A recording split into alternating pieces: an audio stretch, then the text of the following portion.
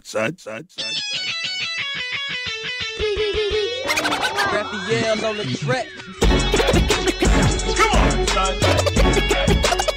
Come on, son. Come on, son.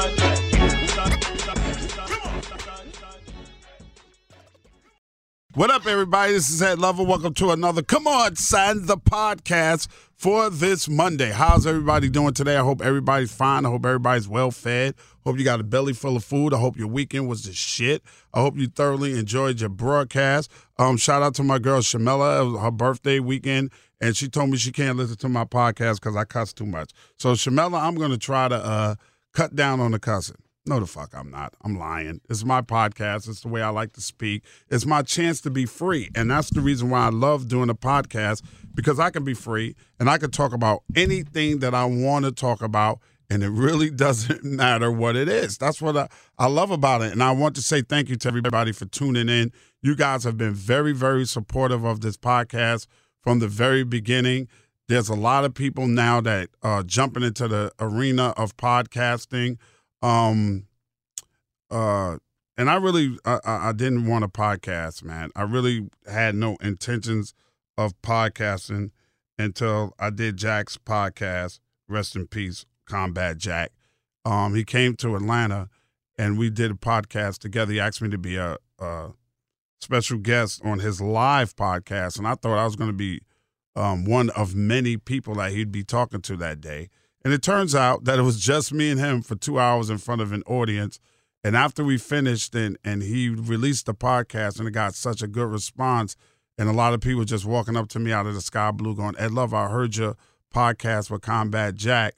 I decided to take the advice of my executive producer, Krista Hayes, and my manager, Kimana Paulus, and do a podcast. But I only wanted to do a podcast if I could podcast on Combat Jack's on his platform. So him and I had a conversation, and he told me what the important parts of podcasting were.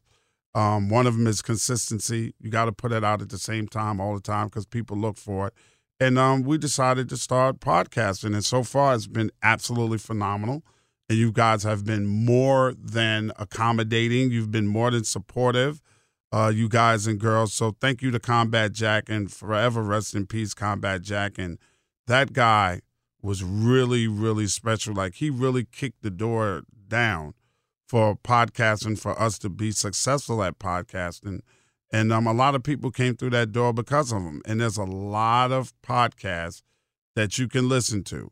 There's a lot out there on the market. There's a lot in the marketplace. Matter of fact, it's getting so crowded, it's ridiculous. Everybody thinks that they can podcast, but quite honestly, everybody's not interesting enough to do a podcast, nor their subject matter good enough to do a podcast. So big shout out to Combat Jack forever for getting me really, really interested in podcasting, and Ace King and the whole crew for allowing me to continue to do this podcast on the Loudspeakers Network.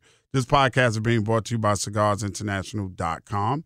You hear me say it all the time. Go to cigarsinternational.com for all your cigar needs. Actually, Labor Day weekend, Black Smoke in Miami is coming up. So if you're planning on attending Black Smoke, make sure you go to cigarsinternational.com to get everything that you need, cigars, lighters, everything, anything, holders, traveling humidors, because you're going to be traveling. So you need your little traveling humidors. You might need some fluid for your lighter. Make sure you go to cigarsinternational.com to get that. And also put in ED10 off when you check out for 10% off your entire order.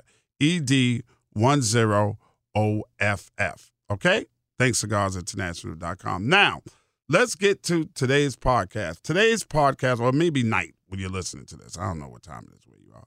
Well, the podcast is about the divide. There is a huge divide when it comes to hip-hop and music in general nowadays. There's an age gap. I don't know if it's repairable, and I don't know if we need to repair it. So what I did, just because you won't get one side of it, I brought in somebody who's I've worked with now for almost 3 years, and she is significantly younger than me, and she keeps me up on what's going on in hip-hop nowadays because a lot of times I tune it out. And in turn, we teach each other. I teach her about classic hip hop and why these people are important to hip hop, and she keeps me up on what's going on. So the lady who's behind the scenes all the time is now on the mic with me again. Krista Hayes, welcome. Hi. Super producer. Yay.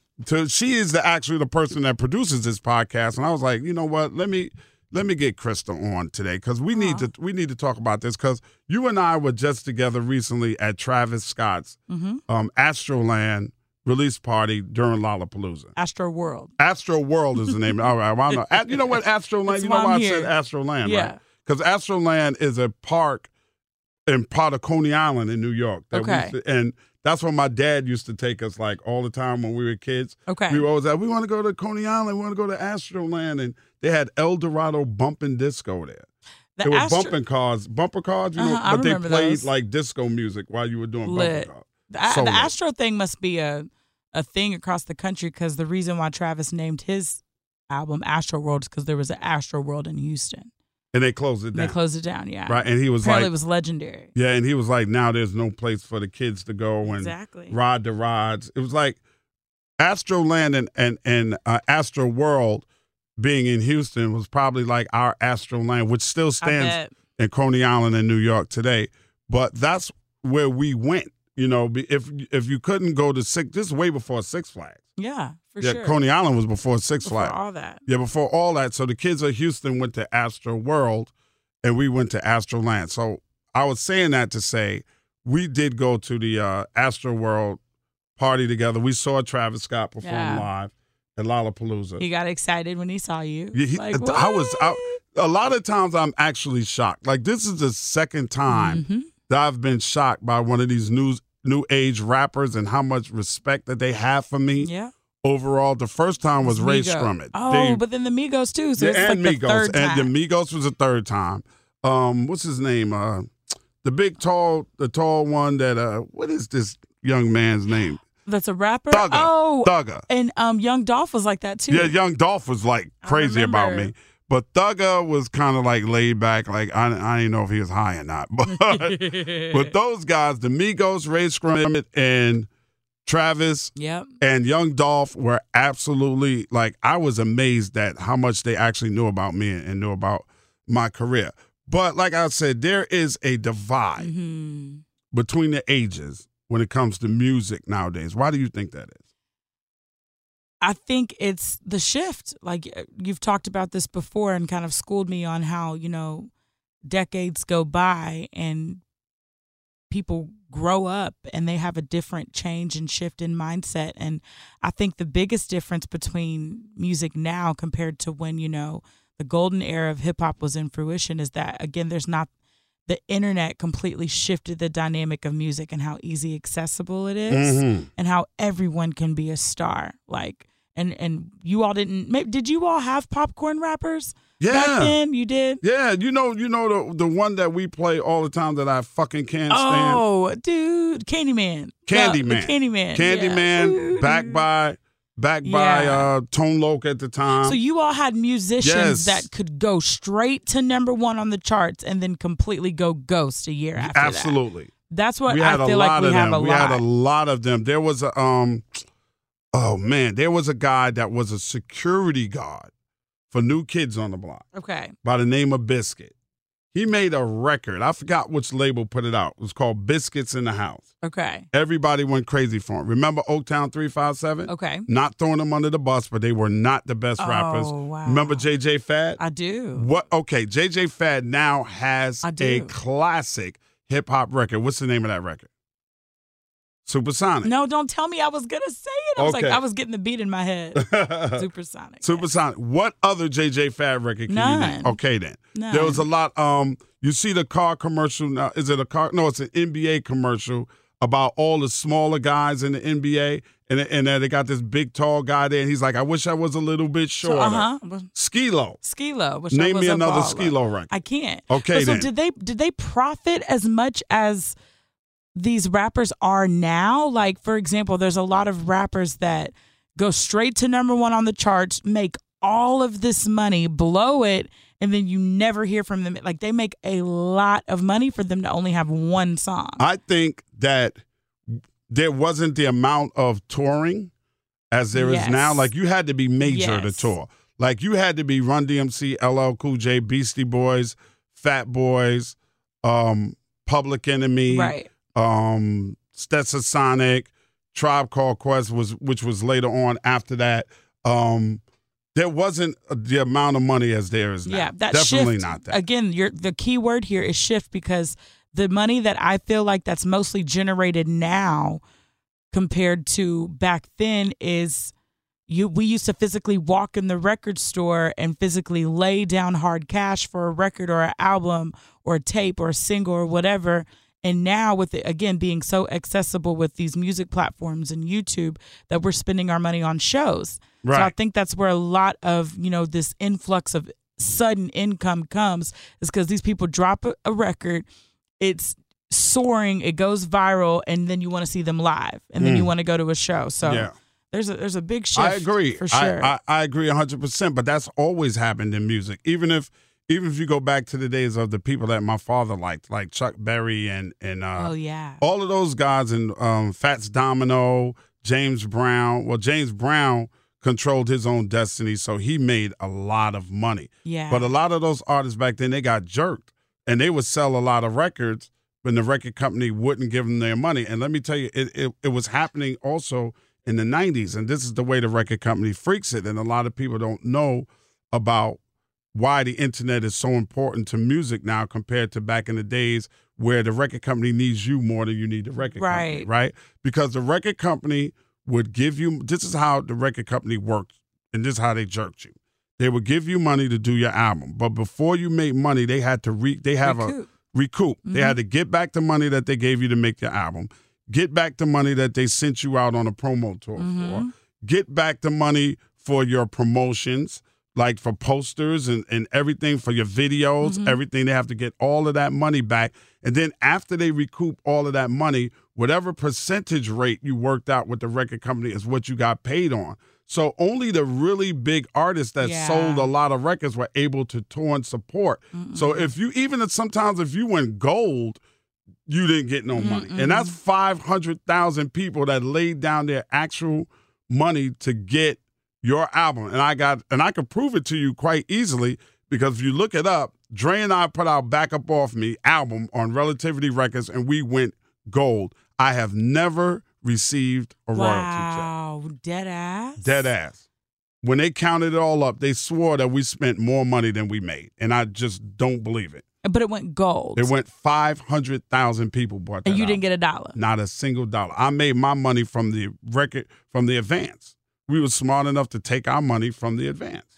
And I knew I wasn't going to make no money when I signed the deal. That's breathtaking. I want to, you made a really good statement earlier about like Chuck Berry and like the OGs.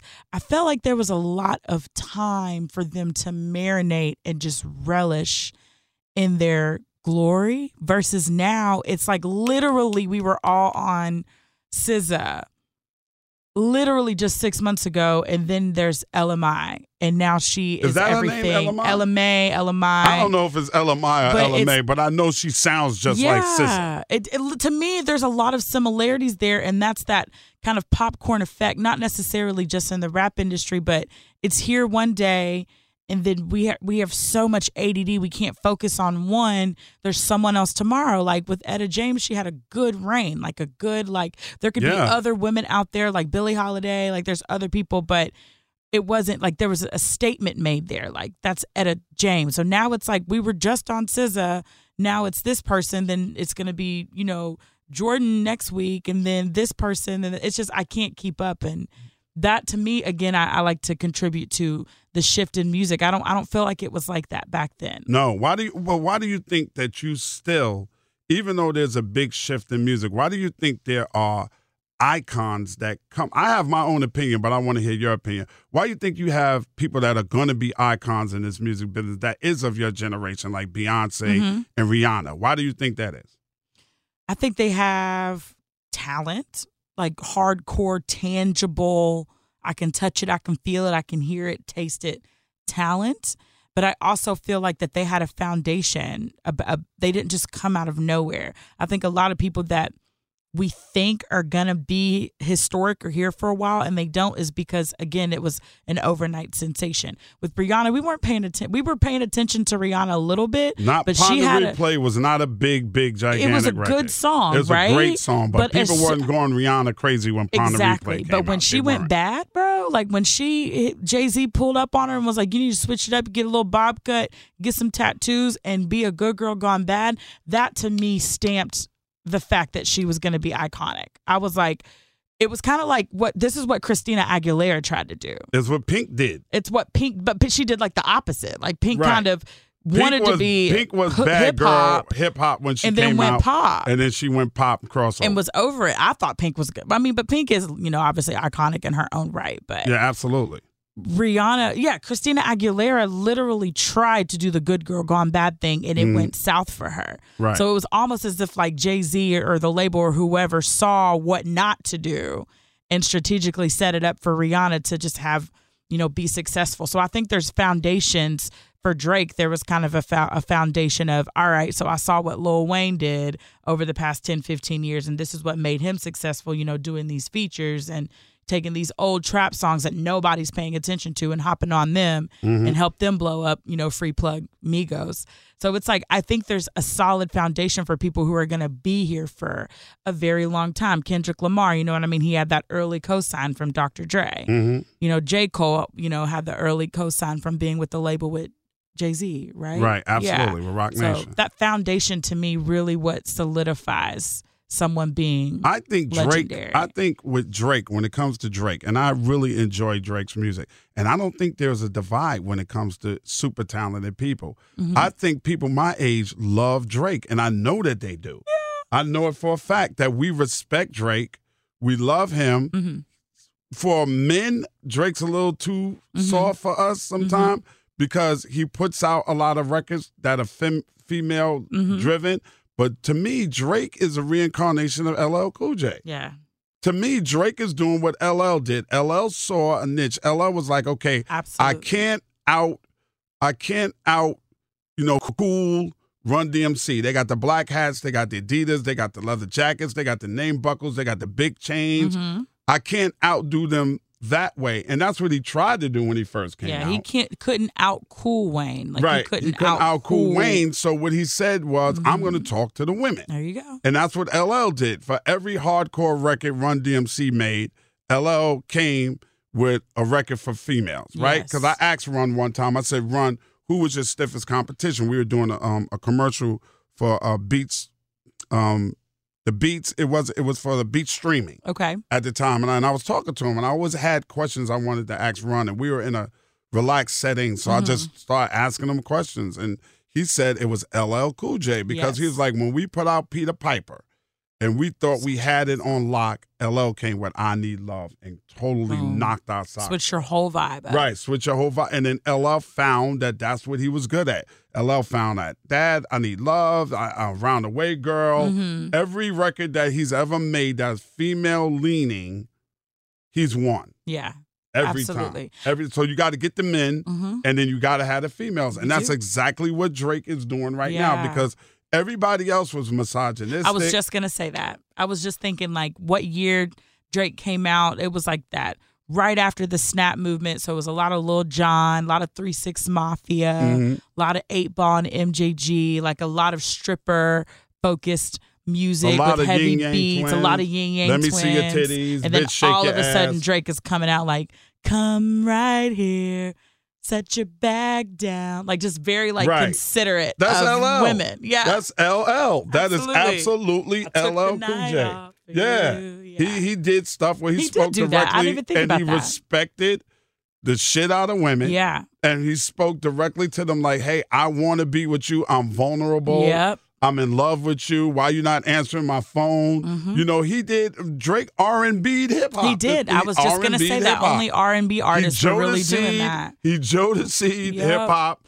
He silked hip hop. Yes. He took all of those great elements from the music that we love that we weren't getting in hip hop, and he put them into hip hop, and he made it melodic as hell. And beat heavy, bass heavy, and that just bass heavy and melodic, helps. And it still works. And but then on the other side, he also shows you that I can rap.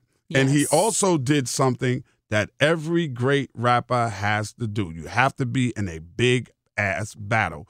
Whether you win or lose really doesn't make a difference, because we all thought old boy was over with after Drake bodied him. Meek Mill. Now Meek came back. And he came back. He came back fire. Fire, for sure. Fire. And that's another one. That's another person that I think my generation respects. Meek Mill? Yes. They're total different spectrums, though. It's crazy how your generation can respect this side of the fence when it comes to rap, and then it's Meek Rick Mill. Ross. Yeah. Meek Mill.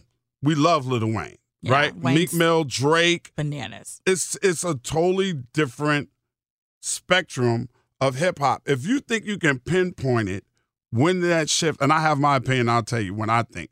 When the shift happened to what they call, I don't call it that, but a lot of people call it mumble rap. Okay. When do you think that happened? When do you think the shift happened to people just being famous off of one or two songs? Soulja Boy. Exactly my Soulja point. Boy, but Soulja Boy did have more than one or two songs, but eventually he did but validate that, like, let me YouTube. pull up, just show up. But, his was strategic. He knew what he was doing with that YouTube thing. You saw that? There was he, put out a documentary talking about how he used to manipulate the keywords on the back end of YouTube. So every time you would type in something on YouTube, it would be Soulja Boy. And it would just automatically just play. So he on purposely did that. But I do feel like Soulja Boy did set the precedence of just taking advantage of all this free internet and just putting out what you want. I like Soulja Boy. He had some hits. As a person. I've been around Soulja Boy for a lot, but Soulja Boy to me was a trash ass. Yeah, but rapper. he spawned, he spawned all the rest of the Justin trash. Bieber wouldn't be here if Soulja Boy didn't take advantage of the way to freeness manipulate and to manipulate. Like Justin Bieber became YouTube famous. He did what Soulja Boy is deserving of, is opening up the internet to artists that don't need record companies to move units or to be heard. He deserves all the credit in the world for that. But he also opened the door for everybody who can't rap to think that they can rap. Justin Bieber's a whole totally different bird because he's actually talented. Mm-hmm. It's a double-edged sword. Yeah, it is. It is. And come on. I mean, we got some songs that we love from Soulja Boy, but Soulja Boy is not going to be in the realm of a Rihanna or J. Cole or Kendrick Lamar or any guy. And we got those guys. Those guys are there. Rhapsody is out there. We respect the shit out of her. We respect 3D Na'Tee. We respect J. Cole. But it's just something about the trap music that is almost to the point where you can't. I don't know where that divide is between us, because we love Gucci. Yeah, you know how much I love Gucci. Gucci's like the godfather. Gucci, but pretty much we is love the godfather Jeezy. Of this. We love Jeezy. We love T.I. We love them. Yeah, there's a fine line between the G or the T.I., the Young Jeezy, the Outkast, and Little Pumps.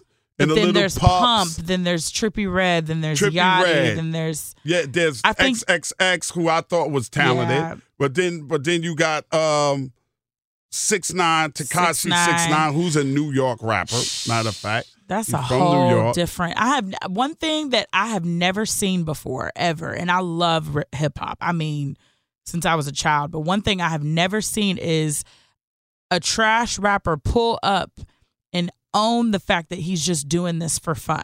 Like, that's one thing that 6ix9ine is very like, we was just in the studio fucking around and then I made a hit. I made a #1 hit. And it's like, wow. Like, he's even aware. The first person I ever heard say that was Waka Flocka Flame.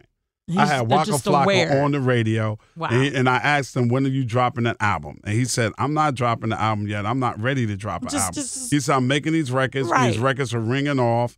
And I'm happy with that. Why should I drop an album so my shit can go wood? He said, I'm going to ride this out for as long as I can. Right. He said, I know I'm not the best rapper. And remember, people got mad at him for that. Yeah, he did. He said, I know I'm not a good rapper, but I'm not trying to be a good rapper. Yeah. He was just like, again, I'm just remembering his interview that, he did with Angie Martinez talking about 6ix9ine. He was just very like nonchalant, just very like, I'm here, y'all are giving me money. Yachty did that a little bit too. Lil Yachty did openly state that he was just kind of using hip hop culture to cross over and profit from it. But people are so serious about hip hop culture. They are people are so because people had to.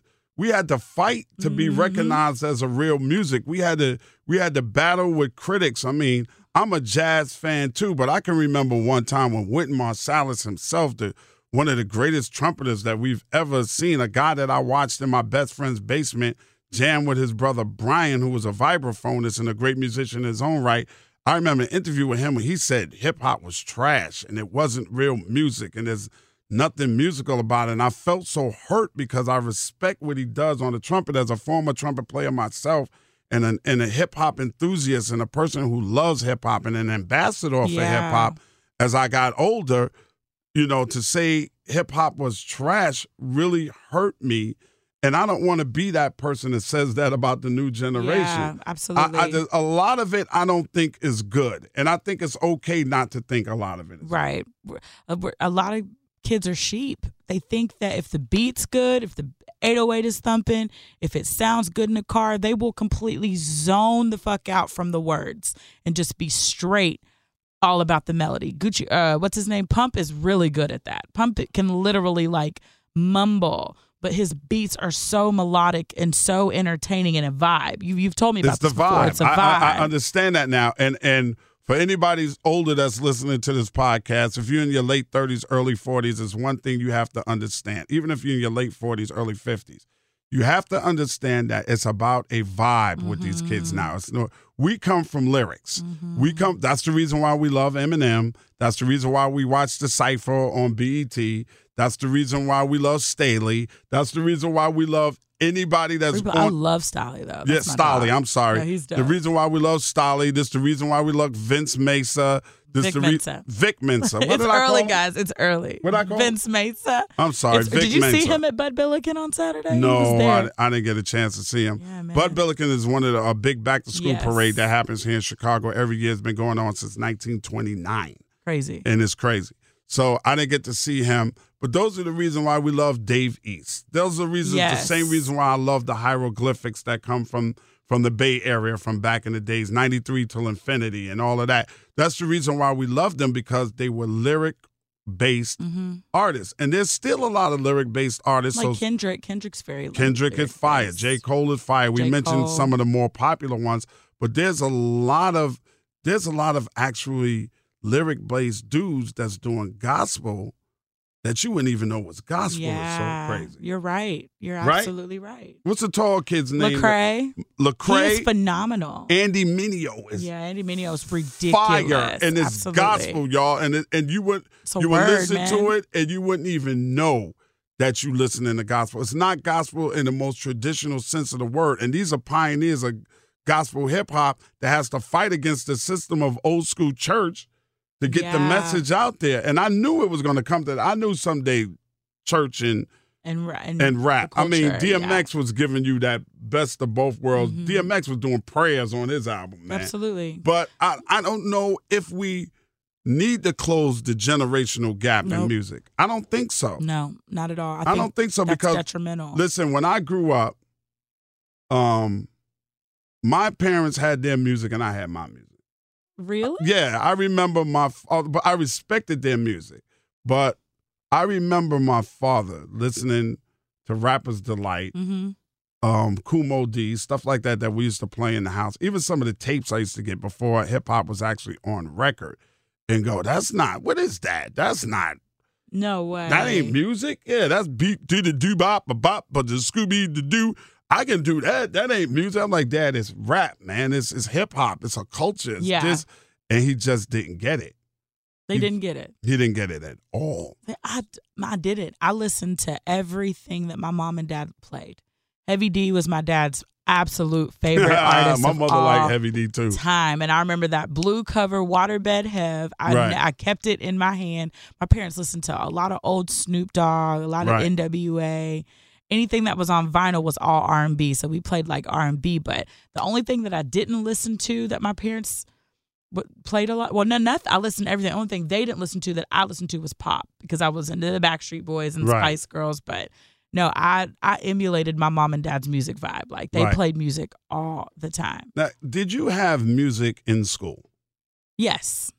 You not did. like regular music, like the recorder, xylophone. Was there instruments in Yes. Okay, so you could take a music class and learn to play an instrument. Yes, I played the flute for like 8 years. All right, see, now that's what I think is partly the cause of the breakdown in the generations. Because I think the young kids who are 17, 18, and 19, they don't get music in school. They cut the music programs. They cut the music programs, and I think cutting the music programs has added to the generational differences in music. And I'm going to tell you why. You played flute in school. I played trumpet in school. The music that the music teachers gave us was older music. Absolutely. So you learned to enjoy and appreciate stuff that came before you. Absolutely. Because you learned it. And it was like, oh, my God, this is this and this and that. And then we would take stuff and funk it up a little bit. Absolutely. You know what I mean? We would have the drummer drop a nasty beat, and we would take Beethoven, dun, dun, dun, dun, dun. I remember, I can't remember the name of the artist, but if I could find the record, maybe we could play a snippet of it on this podcast. It was called The Fifth of Beethoven. And after we did it in school, somebody actually recorded it, right, and put it out, and it became like a dance hit. It was like and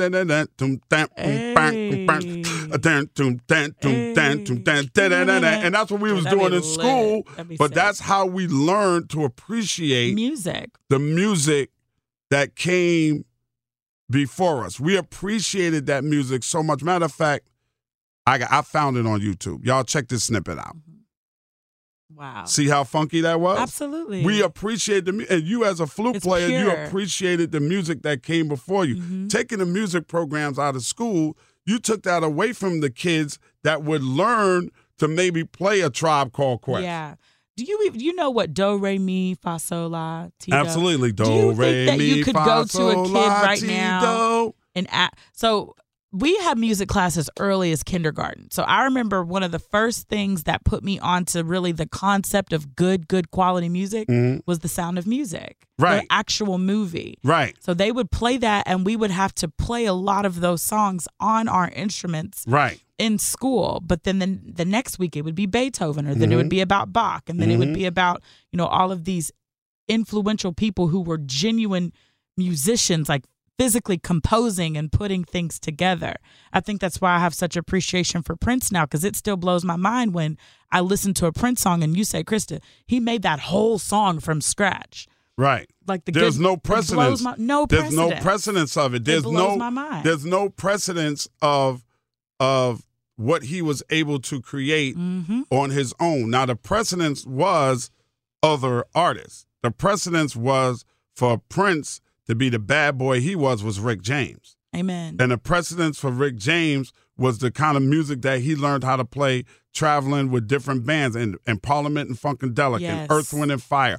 All of these were influences on everybody that came behind them. But Prince was cut from a different cloth because Prince was a producer.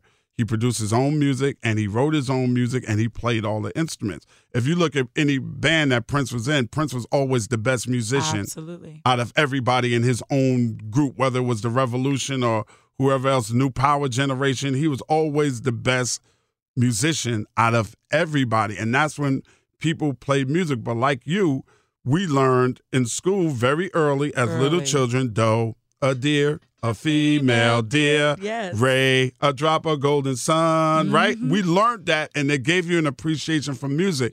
And I say all of that to say this. When you took those music programs out of school, when you took instruments away from kids, you stunted the next generation of musicians that were coming along. Because to me, it would be nothing doper for me. And anybody out here that's listening that's an inspiring artist that want to do something different, it would be nothing doper. Well, Lil Wayne played with it, but he didn't really study it. It would be nothing doper than to see a rap artist that can rap his ass off and then sit down and rock a piano. That would be the way we go see R. Kelly. The reason why we respect R. Kelly, even though R. Kelly does some fucked up shit and he's dysfunctional as hell. But the reason why we respect R. Kelly, because at the end of the day, we know R. Kelly will sit at a piano and play and kill. The reason why we respect Beyonce is because Beyonce respects music. Beyonce worked on her vocals. Beyonce took vocal lessons. She's not a flash in the pan. Nope. She outworks your ass to the T. You see Beyonce in rehearsal studios getting her dance steps together with a choreographer. She gives you a performance. The reason why we respect Rihanna is because Rihanna upped her vocal ability.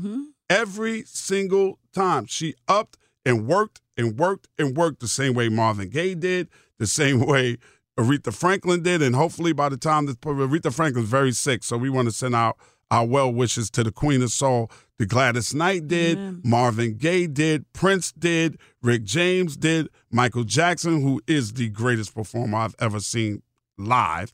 That man worked since he was a kid. Child. He sacrificed his childhood so he can work. That's right, to so he can entertain become us. to be the world's greatest entertainer.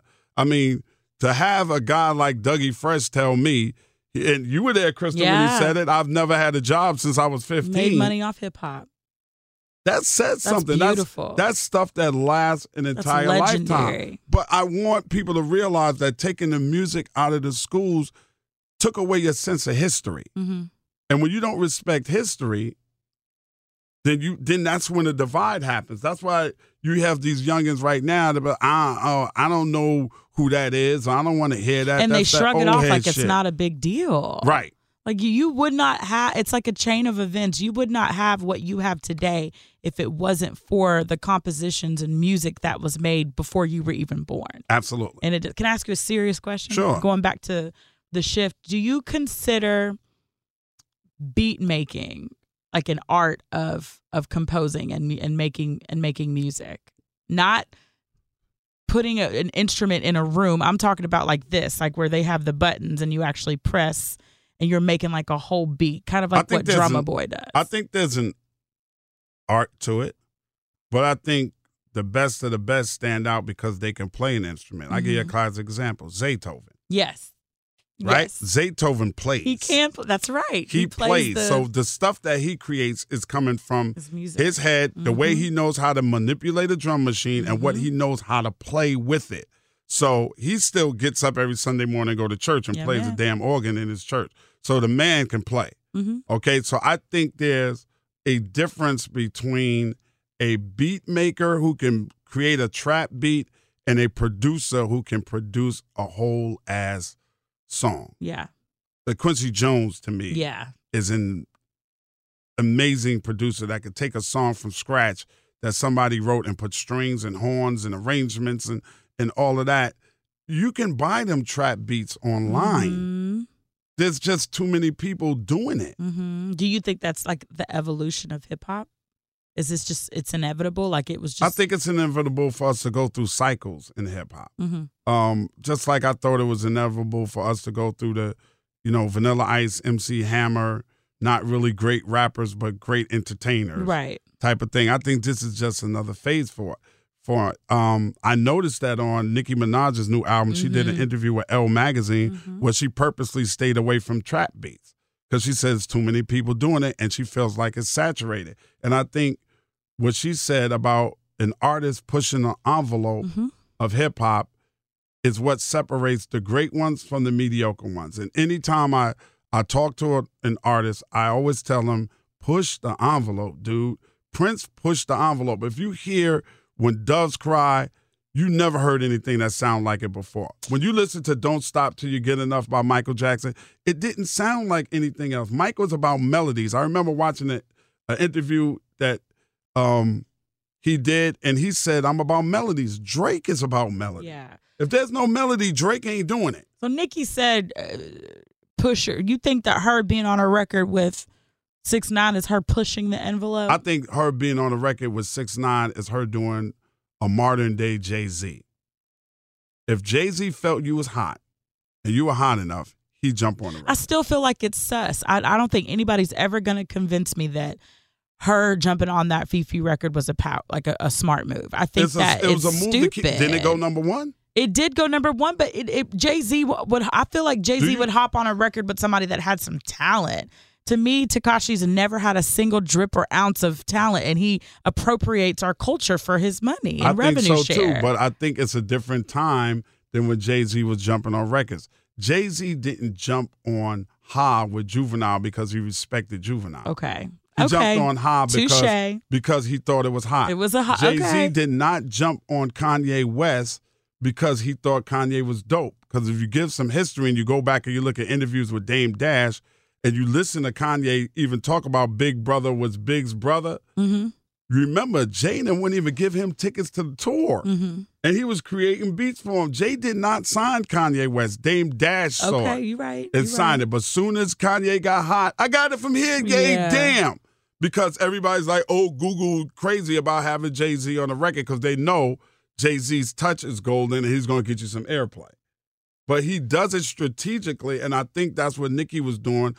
And I don't think right now you can care whether people have real talent. You got to go with what's popular. For her to be out as long as she has been and having so much success and being the first Black female rapper to cover a major magazine like Vogue or Cosmo, Mm-hmm. I feel like it's genuinely beneath her for her to hop on that record. Like, I get wanting a #1 record, cool, okay, but this takes me back to when she had rap beef with Remy Ma, when she couldn't just come at Remy. She had to get a feature with Drake and Wayne in order to even be on the same playing field. It's like a lot of cop-outs. Old Nicki, I felt like when she first came out, there was nothing cop-out about her. She was just like, you know what? I'm a bad bitch. I'm dope. Ain't nobody been as bad as me since Lil' Kim, so I'm coming for Lil' Kim. Like, it is what it is. But now, Right. I feel like that it's a cop-out, Nicki. Like, what? Yeah, it is. But I mean, I get it. It's Like, a cop out get your because money. it's to stay relevant at any cost, Nicki. Exactly. Instead of and doing I feel it like she is. doesn't have to do that. It is. And I don't feel like think that she in had to this do day that. and age you do because you get to a certain point and then you turn around and you look to your left and there's Cardi B.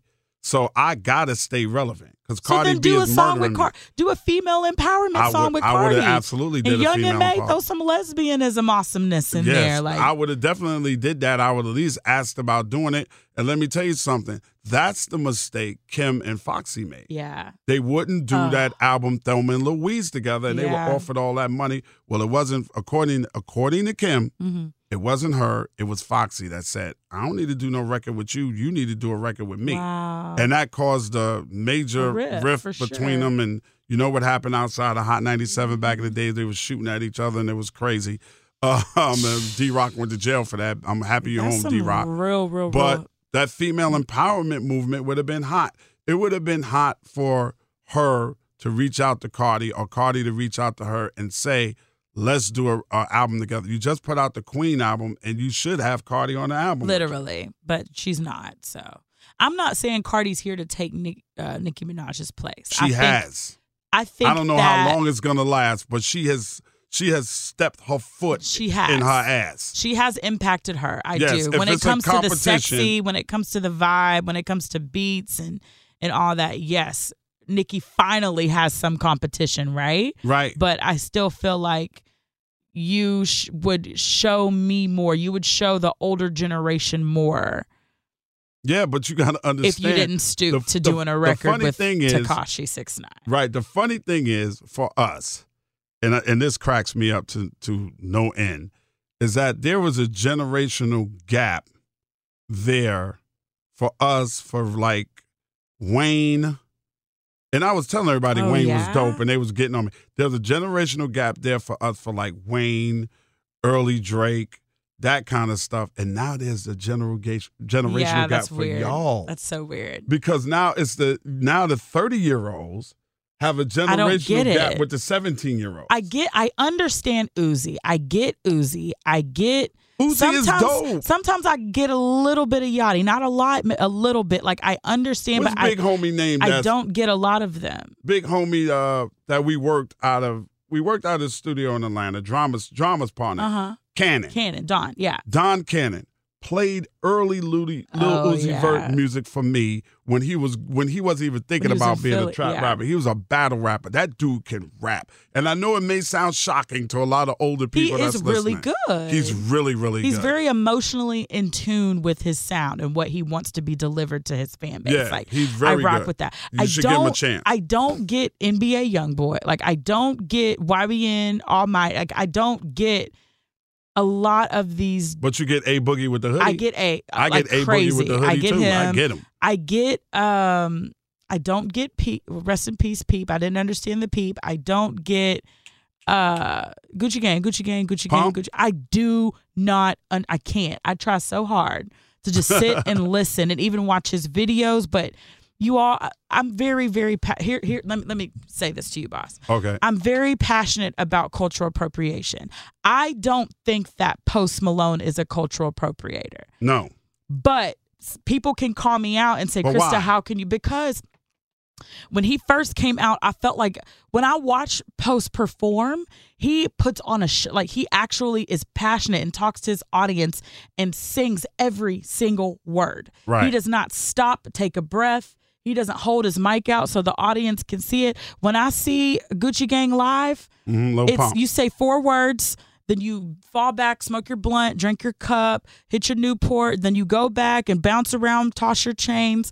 Like, to me, that seems like a lot. You're just there for showmanship. When Post gets on the stage, and this makes me mad because I was literally the only black female backstage at Post Show for Lala. And I did not understand because his black fan base was so much bigger when he first came out. So it's like I'm trying to compare. Why is it that I feel like Post Malone isn't a cultural appropriator and he's white and came out with braids and did White Iverson and had the girls, but I'm sitting here watching Lil Pump and it's disrespectful. I feel disrespected when I watch and listen to him. So I've been trying to decipher like, why is one a culture vulture and the other one exactly? Isn't? Because I think it's the amount of effort and care that you put into the craft.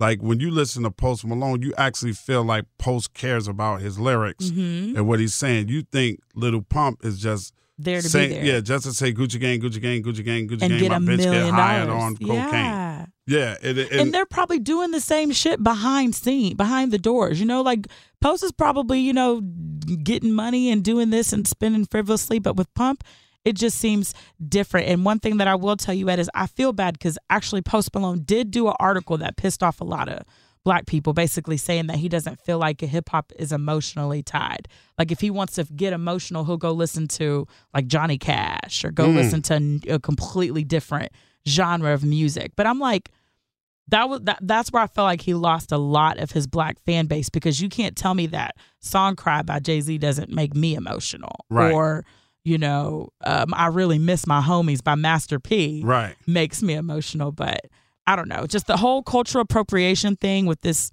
I can't get with it. Yeah. I can't. And Tekashi's doing it. And I get that they're minorities too, but rap came from. But Tekashi is what? He's what? He's from New York. I thought he was raised in Miami or something. Puerto Rican or something? I don't know. Yes. Puerto Rican and something, so he's a minority anyway. And Yeah, Puerto Ricans have always been a really big part of hip hop from day one. You did tell me that. Yeah, they have been, and they always will be. I mean, come on. We can go down the list and You're name right. break dancers. We can name Tito from the Fearless Four. So maybe if he took it seriously, maybe if 6ix9ine pulled up and was like, had bars or didn't like have this shady ass rape case against him. Like, I just feel like that he set himself up for failure, but now it's working because he has this marketing tactic of using his nonchalantness and he trolls to be successful. And I think that's what attracts a lot of kids in his generation because they're not where you are mentally. Yeah. Like, remember, he's speaking to little kids. Right. He's speaking to the nonchalant era. Okay. Let's just do nothing. And it's dangerous. It's very dangerous. Let's do nothing but get high. Live life carefree. Smoke out and live life carelessly, which is very dangerous because a lot of those young people are setting themselves up for failure later on in life or they'll end up in jail or fucked up. Healthy, and it's not healthy at all. But you are of the mindset now because you're on your own. You're single black female. You pay your own bills. You got your own place. But I still like trap shit, though. I love trap music. Me too. I love I like it too, Migos. long as it's coming from Gucci or somebody that I can understand. See, Gucci was never the best rapper Yeah, ever. what is the difference? Why can't we rock You with Gucci can the long way? understand Gucci's lyrics. It's not the greatest lyric, but you can understand when Gucci says that he gonna pull up in a 6'4", bitch. I don't give a fuck because I'm the Gucci man, bitch. Hey. You can understand that better than come at the baby, the bugger, hot. You know what I mean? Drip. Gucci didn't depend on sound effects. He created sound He effects. did. Brr. Right. He created his own shit that was signature to him. Yes. You know, that's why we love. Remember when Gucci and Jeezy were beefing about who came up with? God. Yeah. That was the greatest time, though. Like, their rap beef was like probably early days. Like, before then was Ja Rule and 50. But when they beefed, I was older. Mm-hmm. So I was like all invested in it. Do you know that's where Come On Son comes from? Yeah. You told me because of DJ Drama. Because of Drama. Drama. He played, what did he do? He played Gucci Man shit at a USDA. Remember Jeezy had USDA? Mm-hmm. USDA party, and Drama dropped a Gucci Man record because it was hot, and they got into a beef, but Jeezy paid him. So if I'm paying you, don't drop a motherfucker that I hate. On, Drama. Because that was real beef. Yeah. That beef turned into fucking I Gucci wonder if catching Drama a murder knew case. what he was doing, or he just was like, but he was like, I'm a playlist. DJ and I play the hottest shit. Yeah. And Jeezy's argument was, yeah, you do that, but you don't play him at my party. There's other hot shit that you can play. Literally. Right. At that so time, that got me into doing Come On Son, because I Come On Son Drama for playing Gucci at a Jeezy party. Look at it now. That's how it all started. Yeah, absolutely. Drama. But I think part of the generational gap in music, and it's hilarious to me because it's almost like the generational gap between your generation and my generation is closed. Because you guys have gotten older and you more now appreciate Busta and Tribe and Rakim and Dougie Fresh and the Furious Five and all that, and LL. Like, I see a lot of 30-year-olds and 33s and 34s and 35 coming to the classic hip-hop concerts, and Salt and Pepper and Mary J. Blige. Y'all are into that shit, but then that next generation behind you, y'all not into what the fuck they into. Some, but not all. Some, but not all, because they look at, and I never thought I'd see this day come, but when you really think about it, you got to respect them and go, yeah. T.I. is old school. Wow. T.I., Jeezy. Yeah. T.I. came out in what? Jeezy is old school. Chris Brown is old school. Yeah, and I'm going to tell you how I know this. I'm going to tell you how I know this. Chris Brown was just as big a star as Rihanna was. He was huge. He was just as big a star. Chris Brown playing theaters. Chris Brown was bigger than Rihanna. I know he was. But Chris Brown is doing theaters. Mary J. Blige is doing amphitheaters. Yeah. Mary used to do stadiums. Like, Mary used to do the United Center. The only one that I can really put my hands on right now that I can say is Jay-Z and Beyonce doing stadiums. Yeah. Rihanna still does arenas and stuff like that. But when you think about it, when you get older, you see you don't get the new audience anymore. No. So the older audience is coming to see you. You're going to do the theaters. You're going to do the amphitheaters. And then, when he came to Atlanta and I found out that Chris Brown was at an amphitheater. Yeah. Instead of like a. At least an arena. He didn't. What's the arena in where the Hawks play? Phillips Arena. Phillips Arena. He didn't even do Phillips. He did an amphitheater. Jay-Z and Beyonce on the run tour that's going on right now in the city near you. They go to Atlanta. They doing Mercedes-Benz. Yeah, no question. No question. That's 60, 70, 80,000 people. There's a shift. The shift is there. Old. Yeah. That blows my mind. Yes, there is a generational gap between my music, your music, and then me and yeah. niggas, man. But I think I think from the little kids, if the music programs were still in the school, we would get better music. I think that is a big chunk of it. I believe that wholeheartedly. Portion. I believe if they were taught to play instruments the way we were, the music that they create would be a lot better. Like, how could you even put your fingers on what R&B is right now with so many people sounding How alike? would they even know what R&B is now? If someone came out, a lot of these dudes who are R&B singers end up rapping on a track. So now kids are probably like Omarion. You know what I mean? Well, we just talked about this. Like, we can't name 5 R&B male singers right now. Or groups. Let me get off this mic. Or groups. R&B. I'm here because of R&B. Give me your R&B groups that you grew up on. I grew up with Silk. Okay. I grew up with Jodeci. Of course. I grew up with Playa. I don't know if you know about Static of course Major. I know. Of course, Static Major. Rest in peace. He was incredible. I played Cheers to You. Oh, God. He's an incredible writer and producer. You grew up with Subway. I grew up with Subway. 702. And I grew up with quirky R&B boy bands like Imagine and All Summer Long. We've been the Kissing Game. Right. And I never felt so good. Not Troop. It's High Five. High Five. You know what I mean? Like that was my boy bands and R&B and feeling that. B2K was it. B2K was my last and them was a band. generation ahead of you. Yes. Mom and Dad were obsessed Al B. with Shore. Guy. That was your father. Night and Day, though, by Al B. Shore is a legendary song. But that was before me. We had. I remember when Michael Bivins signed Boyz II Men. I remember that. I had the tail end of Boyz II Men. I took Boyz II Men into Cliff Livingston's. Now, Cliff Livingston Riviera was here in Chicago. Rick Mahorn had a club in Cherry Hill, New Jersey, and I took Another Bad Creation and Boyz II Men there, and we filmed it for MTV. Yeah. Soul for Real. That's what Soul for Real. Okay, that's your generation. You see what I'm saying? With those amazing, talented groups that could sing, Silk, Shy, Boyz II Men, Jodeci were bad boys at the time. We had Guy. We had Blackstreet. Where are those groups today? I remember B2K, and then after that, I can't even tell you what. There was a little small group of boys that Diddy put out with. They did the remix to All I Do Is Think of You. Oh, yeah. Oh, man. There was them. And then Diddy had the female singing group. And then Danity Kane, which is live. Right. I love me some Danity Kane. All right, so the only thing I could compare to that for this generation would be Fifth Harmony. And they're not even together. They're not even together anymore. They're not even together. So what happened to the soul? You know who's doing the soul is the white boys. Absolutely. What's his name in the media right now? Sam Smith. Adele. They're doing the white people are coming out and doing Justin Timberlake. Are we mad about that?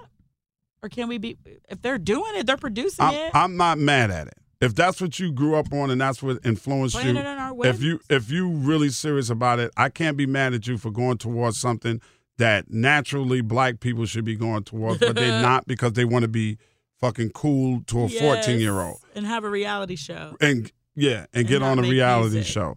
Because that's the only place we know them now. Mm-hmm. And then they say they're going to be, everyone on there is dropping a record from Jocelyn to fucking Young Jock is going to come with another record. Lord. Everybody, to Ray J, to everybody. Did you hear about Drew Hill getting back together? But instead of the big member from Drew Hill, they added Playa, the other two singers from Playa. So there was 3 of them. One was Static Major. He died. Now Drew Hill is this conglomerate of the 2 members left from Playa and Nico and Cisco. So Jazz and Woody are no longer in. I think one of them is who's Woody. Woody was the tall one that left a long time ago and went gospel. Oh, okay. Well, so just Google it. They're coming back, and I'm wondering if it's going to be a hit. I feel like if they produce right and pull like Scott Storch or something, I feel like they could like really pull it off. I don't think you can ever count anybody out. When are you going to interview Scott Storch? I would love to. That would be like a lifelong dream. I think we're going to have to go to Miami to do it, but I would love to. We had Brandy. We had Monica. You had Christina Aguilera, Britney Spears, Janet Jackson, Destiny's Child, 702, SWV, Brownstone, Jade. Remember Jade? Don't walk away, dog. Yeah. Jade and Brownstone, literally every day after school. There was a group called Black Girl that was out for a while. Total's it. How we forget about Total? Cut close. We could go. We could do this all day. Yeah, we could. We really could. But we can't do that about today. Where is it? There's SZA. And why don't they want to sing? Are they out there? Because they're coming for each other, bro. They're probably coming at it. It's probably hard, Ed. It's so competitive. It's not only vocal standards now. It's your physicality, how beautiful you are. What do you bring into the table that's different? Are you emo? Are you weird? Are you heartbroken? Are you? And then you got to switch it up in a year because we don't like having the same artist. You know what I mean? Like it's weird. So hard. So you're telling me that this generation that's out right now is not fully invested in the artist. They're more invested in the song. And the trend, yes. In the trend. Boot up, and we ain't going to hear from LMA ever again. You don't think so? No. She just dropped a single, too, and I ain't seen not one tweet, not one video, not one dance go viral, not one. Wow. And it makes me sad. See, why is it that you think Ciara ain't going anywhere? Because I think Beyonce is there in a way. You think Beyonce has to do with Ciara's success? Yes. They just love Beyonce. And I think the problem with Ciara is, and I'm going to be honest with Ciara, if you're listening to this, I hope that it inspires you, and I hope that you don't take this the wrong way. You are just as good as a dancer as Beyonce is. You are absolutely right. If not better. Ciara is a great dancer. You are a hell of a dancer. Vocally, you can't touch B. So if you want to be on her level, you got to work on them vocals. And you need to be working consistently, daily, with one of the best vocal coaches that you can find to try to strengthen up your vocals. Because what happened to Janet Jackson was twofold. Britney Spears came out, which was a white Janet. Then Christina Aguilera, who's a better singer than Janet. And then Beyonce. And Beyonce is Janet Jackson, but to the 10th power. So you have to get the right producers. You got to pick the right songs. They have to be melodic songs. They have to push the envelope of something. And you have to, if you want to be on her level, you got to belt that shit out. You know who had it, but then they weren't the complete package and it went away? Brandy. Yeah, that was weird, though. She went left there for a while. But that fake marriage but and Monica shit fucked everybody out. Still. Monica, vocally, I love everything. Beast. She's gangsta as fuck. I love her. She could just pull up in some pink blue hair and still have all the class in the world. I love how she takes care of her kids. She's not social media heavy. No. But she has a good social media account. Absolutely. I love Brandy. Now, could you imagine if Monica could dance half as good as Ciara? Monica don't care. I know Monica don't have to, but Monica's classic at this point. She is. She's Monica so was around since she was like, I met Monica, I think she was 17. No, but she has a good team behind her because she dropped this one song maybe 2 years ago that sampled these beats that like Wiz was using and Currency was using. Like she's real smart when it comes to very smart. If you think about it, look, Wiz is damn near old school. Oh my God. Wiz Khalifa is old. If Wiz Khalifa is old school. That's a whole other podcast. You know, I could talk about Wiz for about 2 hours. If Wiz Khalifa is old school, then Snoop.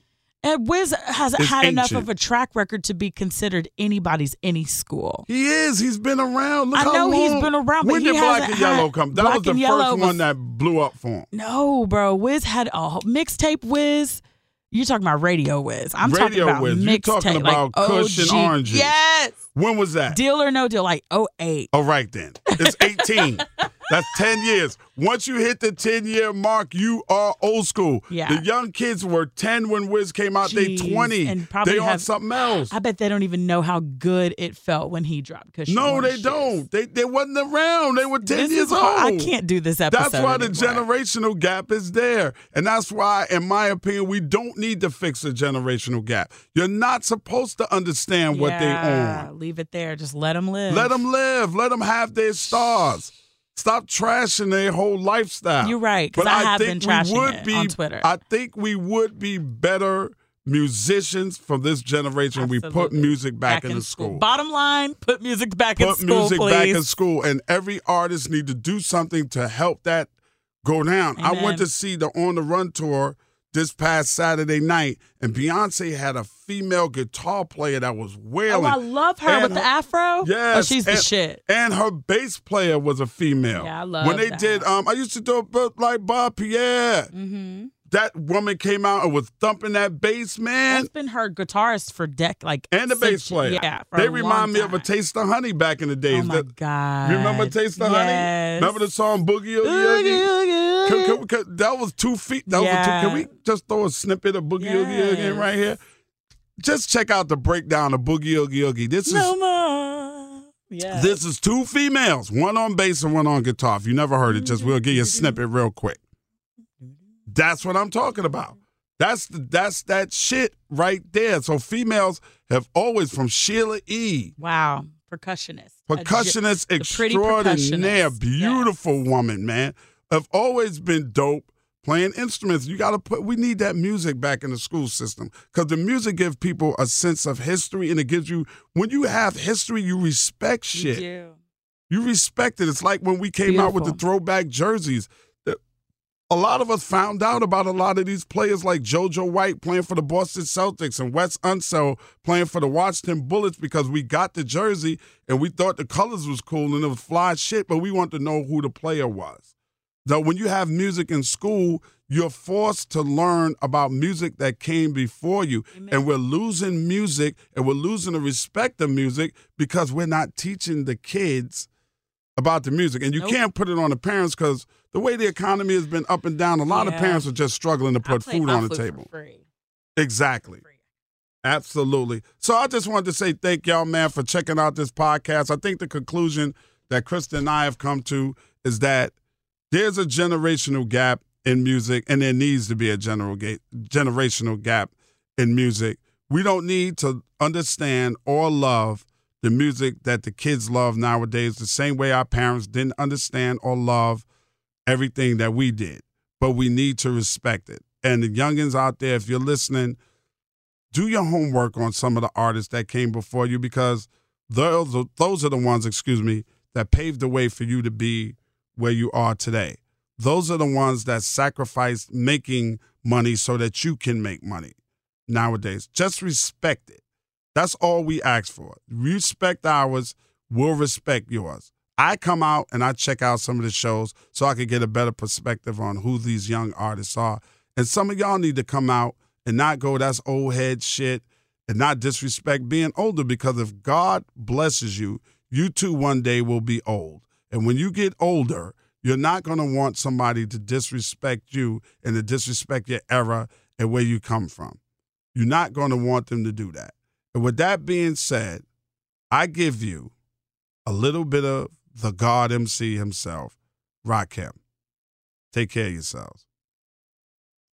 This is Come On Son, the podcast. Like I said, brought to you by CigarsInternational.com, produced by Krista Hayes, oversaw by Kimana Paulus, your host, Ed Lover. You can look me up. Yeah, I'm an old head. I'm still a cool old head, though.